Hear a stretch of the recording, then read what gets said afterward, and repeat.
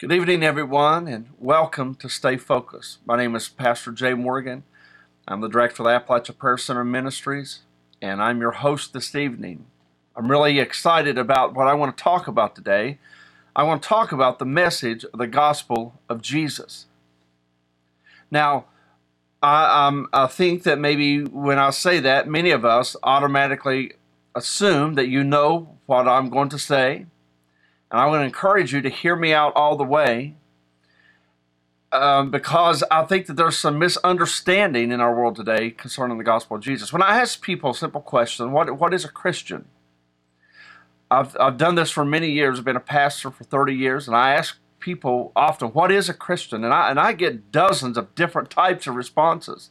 Some I would say is very accurate, and some is just really, when you examine Scripture and what the Bible tells us, about what it is to be a Christian. Some responses are just really out there. They're not scripturally accurate. So today, I want to give you a framework to understand what it means to be a Christian.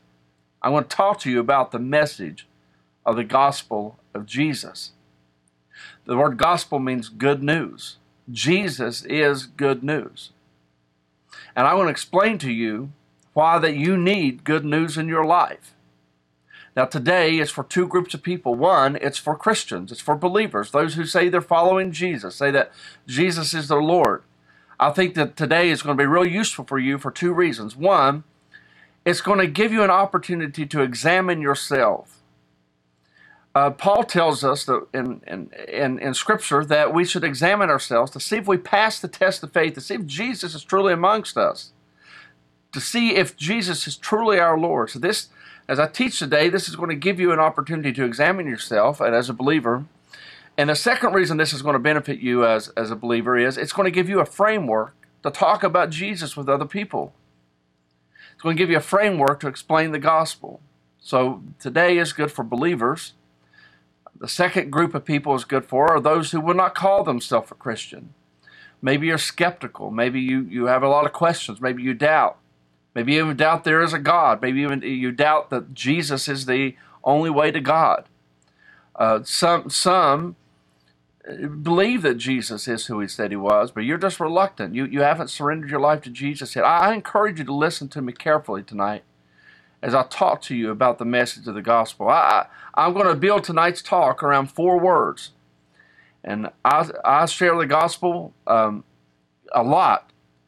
When I preach around the gospel. I preach many things as a pastor, but when I'm sharing the gospel, I use these four words. And then also, every week as we gather at the Lord's table, I have people examine their hearts, and I do a summary of these four words, a summary of what I want to talk about tonight, nearly every week of my life. So listen carefully. The first word that we're going to focus on tonight is the word creation. The Bible tells us that God created everything. God created the world as it should be. Colossians 1:16 tells us all things were created by Jesus for Jesus. Now we understand that Jesus is part of God. He is the visible part of God. So when I say that God created the earth, and I say that Jesus created the earth, I'm saying the same thing. All things were created by Jesus for Jesus. Now, the writer of the book of Psalms was examining creation, and he said, Lord, when I look at the heavens and the earth, I see how glorious everything is. Then I look at man, and I say, what is man that you would be mindful of us? When I look at the vastness of heaven, when I look at the earth, and yet you love us, is what the Scripture is saying. Why would you love us? So if everything was created by God, then humans, you and I, we were created by Jesus for Jesus. I think it's really important to understand that. If you're looking for meaning in life, you wonder what is the point of life, you're created by Jesus, for Jesus. That is the foundation of everything that we understand. And then when God created man, Adam and Eve, mankind, he placed them in a garden. And he gave them a job to do. Now notice what you had in the garden. You had things as they should be. The earth was created and things function as it should function. In the garden, humanity enjoyed a close relationship with God. God walked with man in the evening. The humans enjoyed companionship with each other. God saw that it wasn't good for Adam to be alone, and he created Eve, and so there was more than one. So they had this unity with God, then they had this community with each other, and then they had a meaningful purpose. They partnered with the Lord in caring for the earth, and he gave mankind the earth to care for, to tend to. And so when you look at all that, you say, God, why would you do that for us? Well, the Bible tells us the humans are made in the image of God. So actually, in one scripture in Luke actually says that Adam was the son of God. So God created humans because he wanted a family. And he wanted a family to share eternity with. So you need to understand, so crucial, if you're really going to understand what a Christian is, you have to understand why you are even made. Often we don't go back. We don't set the story up in the context that God desires family. He desires an intimate connection with humans. That's why he made us. And he made us, and we had unity with God, and we had this wonderful community with other humans, and we had meaningful purpose, mission with God. But then the second word I want to talk to is the word separation. Now, Scripture teaches us that God's enemy, Satan, the devil, tempted Adam and Eve. I'm not going to get into all of the intricate details of what happened in the Garden of Eden, but here's what I will say that the devil did is he began to place doubts concerning God in Adam and Eve's mind. He was saying God's holding good from you. The Bible says they were tempted to eat from the tree of the knowledge of good and evil. So basically the devil was saying, you should get to decide what's right and wrong, not God. God is withholding good from you because God had told them not to eat of the tree of the knowledge of good and evil, because the day that it would do it, they would die. So God warned them about this. And many people will say, well, why was there even an option for that? Why would that even be? Why did God even create that option? Because I believe more than anything, God wanted to experience love and connection with people. And in order to truly experience love, the person has to have the choice to walk away. Like, if you have to love me, is it really love? If you really think about it, I think you'll agree with me that love requires a choice. Think carefully about that. So there was a choice that eating of the knowledge of the tree, the fruit of the knowledge of the tree of good and evil, was more than just a test. It was a choice of whether or not they would trust the goodness of God. And see, I found that the devil, he really hasn't come up with a new lie.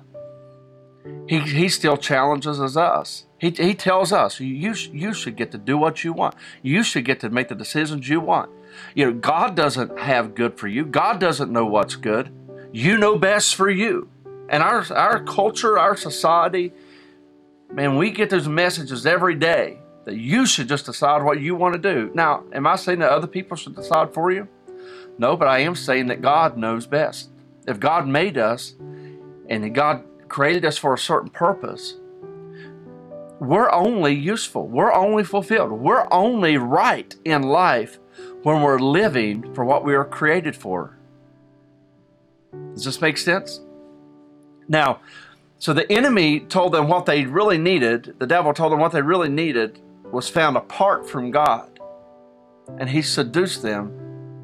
And Scripture says that when Adam and Eve disobeyed God, they went their own way away from God, that death entered into their life. Now, they didn't physically die that day, but God had warned them, the day you eat of this, you will surely die. They didn't physically die that day. Adam went on to live a long time. They had children. A lot of things happened in their life. But they experienced spiritual death. They were separated from God. The God part of them was dead. Now, here's the thing. Scripture tells us This death has spread to every single one of us.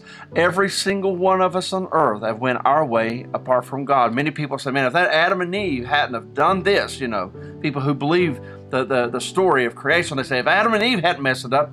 But here's my question for you. I mean, how many times have you bit the apple? How many times have you went your way, your own way, apart from God? Think about it. The book of Isaiah tells us that all we like sheep have gone astray, each one to our own way. So, see, you were created to live your life as God's child, and you were created to do this in a very certain way, but we go our own way away from the will of God. Now, here's something about the will of God, is that the will of God is good. What God asks of us, even at times, if it's difficult even, it's good.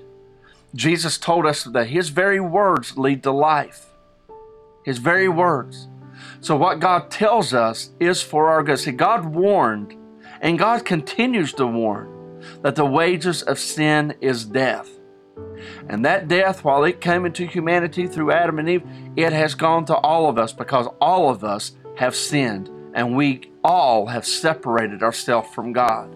Now think about this. You were created to have a relationship with God, but our sin, our disobedience to God, pulls us away from God and brings spiritual death. The book of Ephesians tells us that we were dead in our sins. It's not just that we're sick. It's not just that we're doing okay and Jesus can make our life a little better. No, every single one of us have a serious spiritual problem. We are created as children of God, but we are dead in our sins. So if we die in our spiritual dead state, we will spend eternity separated from God. Now that's a very strong statement. That's what we call hell. That's eternal separation from God. Now God didn't create you for that, and God didn't create hell for you. Scripture tells us that hell was created for the devil and his angels. But what we witnessed was God's enemy, Satan, tricking God's family, God's children, into disobeying, separated themselves from God, and then will ultimately share his fate, which is an eternal separation from God in hell. But here is the good news of the gospel. It's good news. Now, sin, death, hell is the bad news. But it's a very real reality that we all live in. That's the bad news of life. But the good news is Jesus came to redeem us. The scripture in Isaiah says that each one of us, like sheep, we've gone astray, each one to our own way, but God has laid on Jesus the iniquity of us all. So the third word I want to talk about is the word redemption. We have creation, separation. Third is redemption. See, God saw man in his fallen state, and through Jesus, He took on flesh and made a way for all of us to be reunited with Him. That's Scripture. Let me talk about Jesus for just a minute. Why Jesus is so important to the equation. See, the importance of Jesus is threefold. Often when people talk about Jesus, they just skip straight to his death and resurrection. But I want to first talk about His life. See, while Adam was so disobedient to God, Jesus lived in complete obedience to God. He taught us how to live as children of God. He taught us the relationship we could have with God as a Father. Just examine Jesus' life and the intimate connection He had with the Father. He taught us the power of God that we could have through a relationship with God.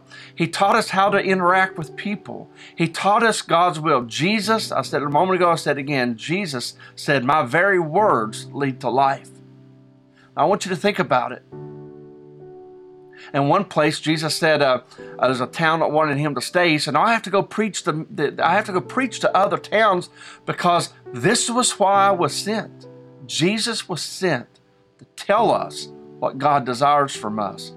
Scripture tells us that Jesus came to destroy the works of the devil. Jesus came to teach us the will of God.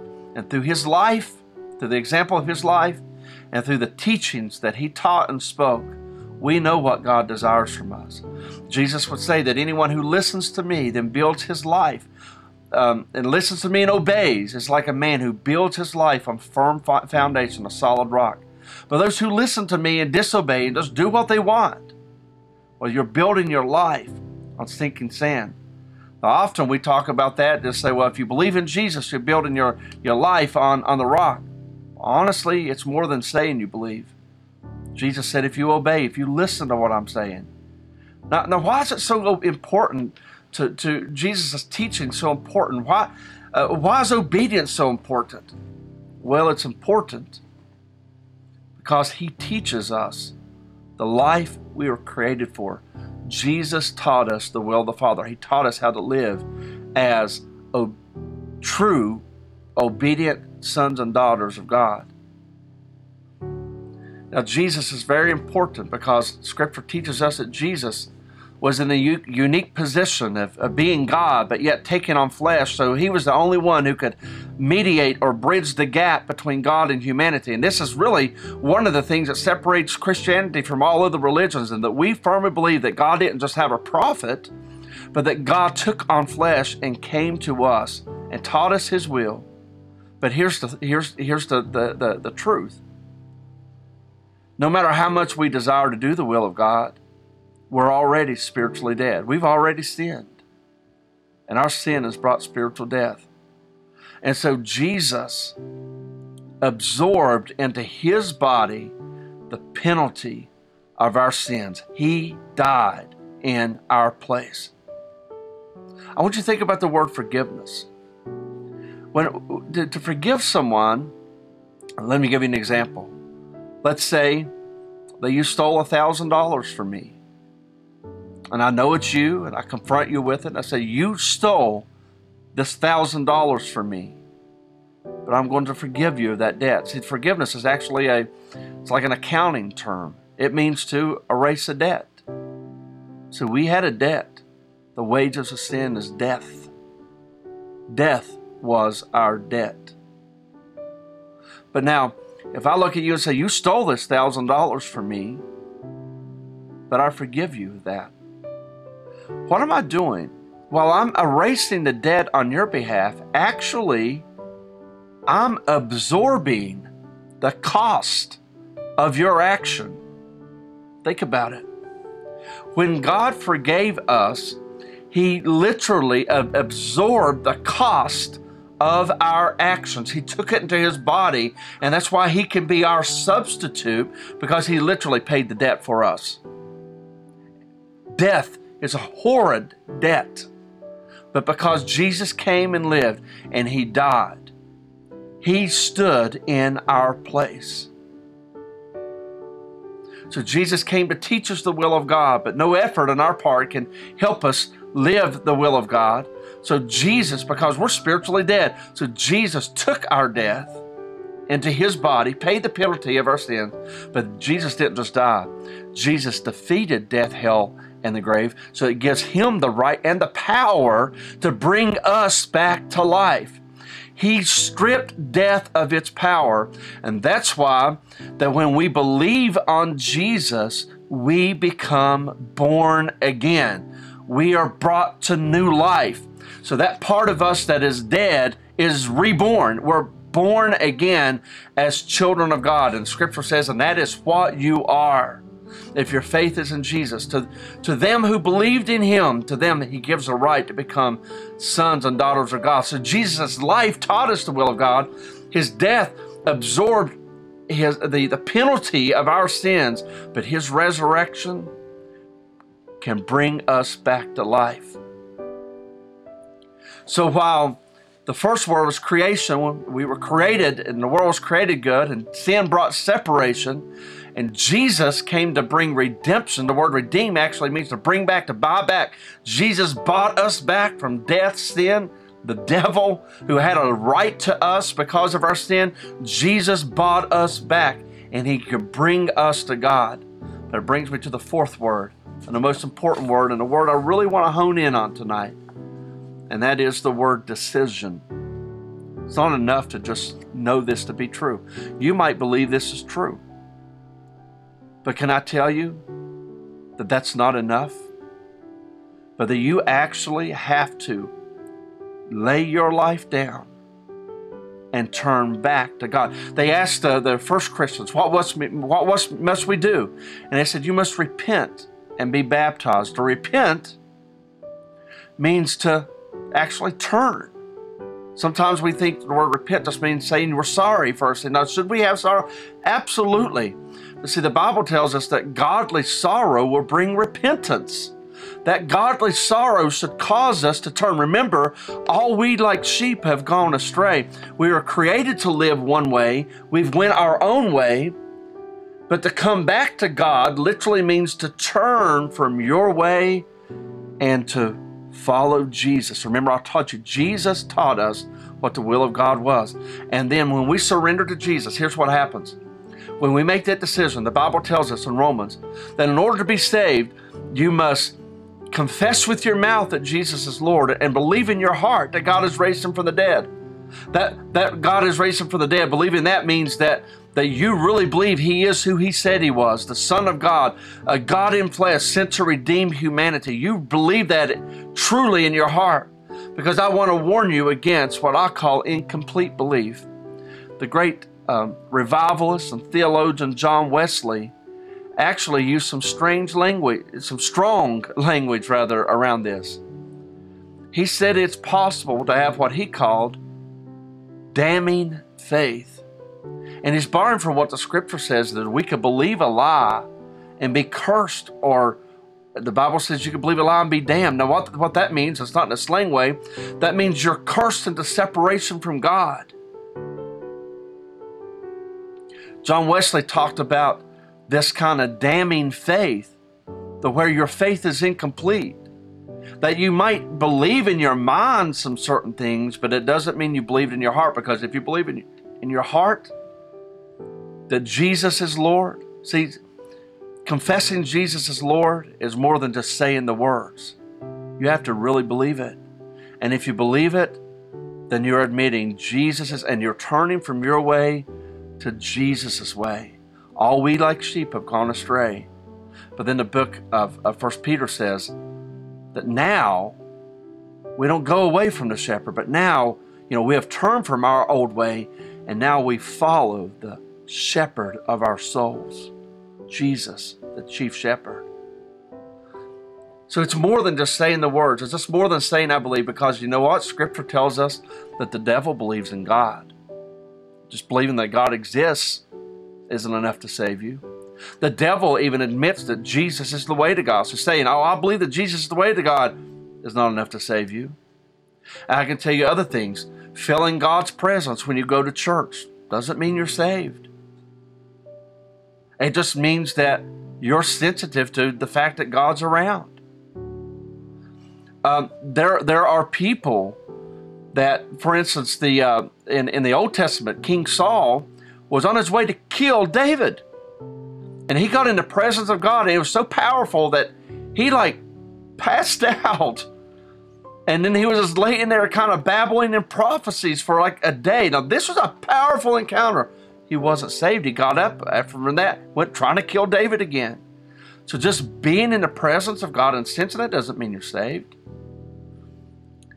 Jesus talks about people who do good deeds and do great miracles in his name, but he said, I never knew them. Because he said, they'll say to me, Lord, Lord. And he said, but I'll say to them, depart from me. I don't know who you are. I don't know you. See, just saying he's Lord isn't enough. Another verse, Jesus said, why do you call me Lord, but you don't do what I say? See, if Jesus is your Lord, see, the word Lord is an old word that actually means he's in charge. Now let's go all the way back to the beginning. Man lived his life in obedience to God. Satan lured us away from God. In order to be saved, we literally return back to God's ways. We confess Jesus is Lord, and we live our lives following him through his power. See, because here's what happens when you get saved. When you surrender to Jesus, and if you truly give up control of your life to Jesus, and you truly turn from your ways and say, Lord, and I'm not saying you'll be perfect from then on, but as a believer, when you sin, a couple things happens. One is you start experiencing the discipline of God, and He puts you back on the right path. And two, as a believer, when you sin, you begin, as you grow in the faith, you begin to hate your sin. Even when sin, and you fall into sin, you develop a holy hate for your sin. And you're constantly returning to God and asking Him to deliver you from that sin. See, there's this big debate in the Christian world today about, can you be saved and just continue in sin? A lot of people say, and if you tell people, no, you should turn from your sin, they'll say, you're judging me. Well, when Jesus said in Matthew 7, judge not, lest you be judged, Jesus is talking about this condemning attitude, acting like everyone is worse than yourself, elevating yourself. And yeah, he absolutely says you don't do that. But let me tell you what He wasn't saying. He was not saying that no one is ever allowed to say a certain action is a sin. That isn't what He was saying. Because Jesus went on to say, He went on to teach in the rest of Matthew 7, to be very careful and don't take people at face value. Don't just take them at their word, but see what their actions say. He said you can actually tell about a person's heart by their actions. What does that tell me? That if Jesus is my Lord, then my actions began following up. I might fail, but I pick up and I go back to following Him. See, this decision, the decision that you must make to confess that Jesus is Lord and believe in your heart that God has raised Him from the dead is more than just words you say. You really do have to trust Jesus. But if you do, what happens is that the Holy Spirit actually enters into you. He takes out your old, dead, stony heart. He puts a new heart in you. And then Jesus actually lives in you through the power of the Holy Spirit. And the book of Ezekiel says when the Holy Spirit comes into you, then you can follow what God wants. Remember what it's always been about. It's been about God created us to live life a certain way. The devil has lured us away from that. Jesus came to bring us back to that. And if Jesus is your Lord, then you turn from your way and you surrender to His way. And after you're saved, after the Holy Spirit comes into you, you're born again. You have the right to be called a child of God. But I just want to say, it's more than saying the words, because the devil will admit that Jesus is the Son of God. The devil admits that there's a God. But let me tell you something that the devil will not do. Is he will not surrender his will to God. He's to fight against God. In the book of Acts, Peter explained that God has made Jesus Lord and Messiah. God has made Him Lord. Now here's the thing. We either live our lives in submission to His Lordship or in rebellion against Him. Now to live our lives in submission to Jesus' Lordship, many people see that as some horrible thing. No, when you realize that Jesus leads us to life, He leads us to the Father, that's a good thing to do. Even when it's temporarily difficult, you realize and you trust. See, it's not just words you say, but you trust that Jesus is who He said He was. And that raising from the dead proved that He was the Son of God. So you come to Him and you say, Son of God, I cannot save myself, but you have defeated death, hell, and the grave. Save me. And the Bible says when you surrender to His Lordship, you turn from your ways to His way, then the Holy Spirit, His Spirit will enter into you and you will be born again. And that's what I pray happens to you. Believer, if you confess faith in Jesus, let me encourage you as I'm wrapping up to examine your own life, to see if you're living in rebellion to God. If you're living in rebellion to God, that's a dangerous place for you to be. It either means perhaps you're not saved. You're never saved. You've never had the desires of God in you, because if you're saved, if you're born again, new desires come in you. You have a desire for the Word of God, the family of God. You have a desire to more of God and less of sin. As I said a moment ago, you begin to hate sin in your life. It's not so much about hating other people and hating other sinners. You begin to hate sin in your own self. And you keep coming to God and asking Him to deliver you from this power that sin has on you, and to set you free. If you are saved, then you begin to have a desire to share the good news with others. You want to honor God. You want others to know about this good news. So I encourage you, believer, to examine yourself, to make sure that there's evidence and proof that God is there. You have a hunger for God. You have a hunger for His Spirit. You have a hunger for His Word. You have a hunger for His family. You have a desire for holiness and to turn from sin. If not, perhaps Christ isn't in you. Submit to Him, turn to Him, and ask Him to save you. Now, those of you who know you're not saved, you don't even confess to be saved, let me ask you, turn to Jesus. If you're not ready to in this moment, let me ask you, what's keeping you from that? In the final moments of this video, I'm going to say that often fear keeps us from God. Fear of what He'll expect of us. Fear of, let me ask you to focus on loving Him. Look at Him. Look at Him. Get to know Him. Get to know Him for yourself. Read the book of John. Let Jesus speak to you for Himself. Get to know who He is. And I believe as you get to know Him, you begin to trust Him. Other people's shame keeps you from God. You just think, I've gone too far. Let me explain to you. We've all sinned, and all of our righteousness is filthy rags. But God wants you home. God wants you born again as His son or daughter. Don't let shame keep you from that. Some people, it's doubt keeps you. I really want to talk about that for a minute. If you have doubts that God exists, that Jesus is the only way to God, I'm not going to criticize you for having doubts. I can tell you we've all had our doubts. Let me challenge you. With this. I feel it's maybe just kind of narrow-minded to have doubts and refuse to look for answers. To have questions. I meet people all the time. I just have questions. And they say, well, can we look for answers together? They don't want to look for answers. They just have the questions. What are those doubts and questions that's keeping you from trusting Jesus? Talk to somebody. Talk to someone who can help you find answers. Because you owe it to yourself to get this one figured out. Because if Jesus it was not true. If it's not true, then if it's not true, you have nothing to worry about, right?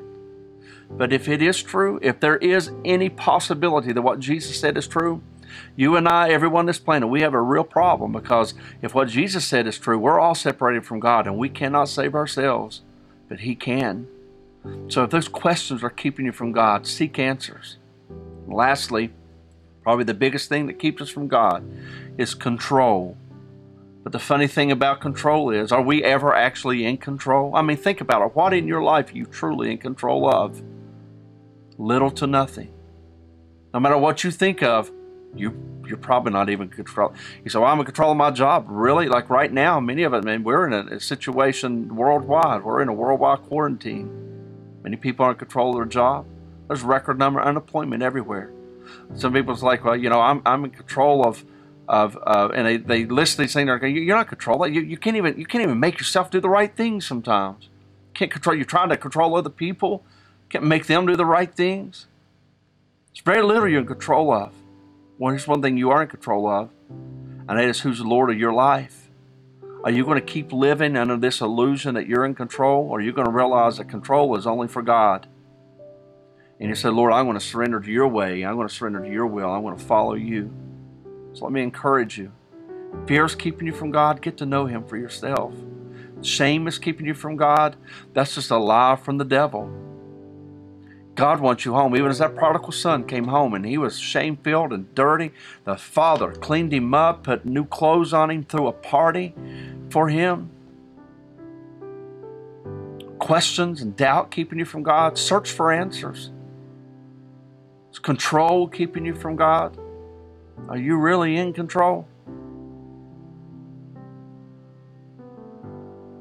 So God created you as His daughter or son. All of us have separated ourselves from God and went our own way. But Jesus can bring us back. But we must turn from our way.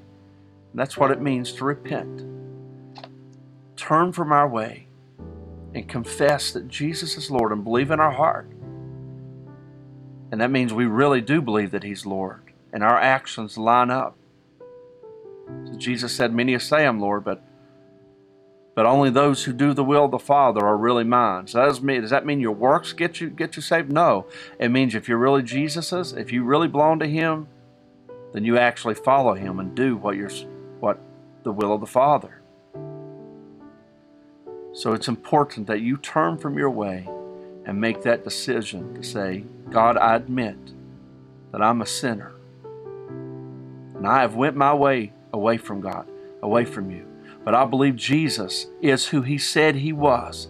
And He can bring me back to God. He can save me, rescue me from death, hell, and sin.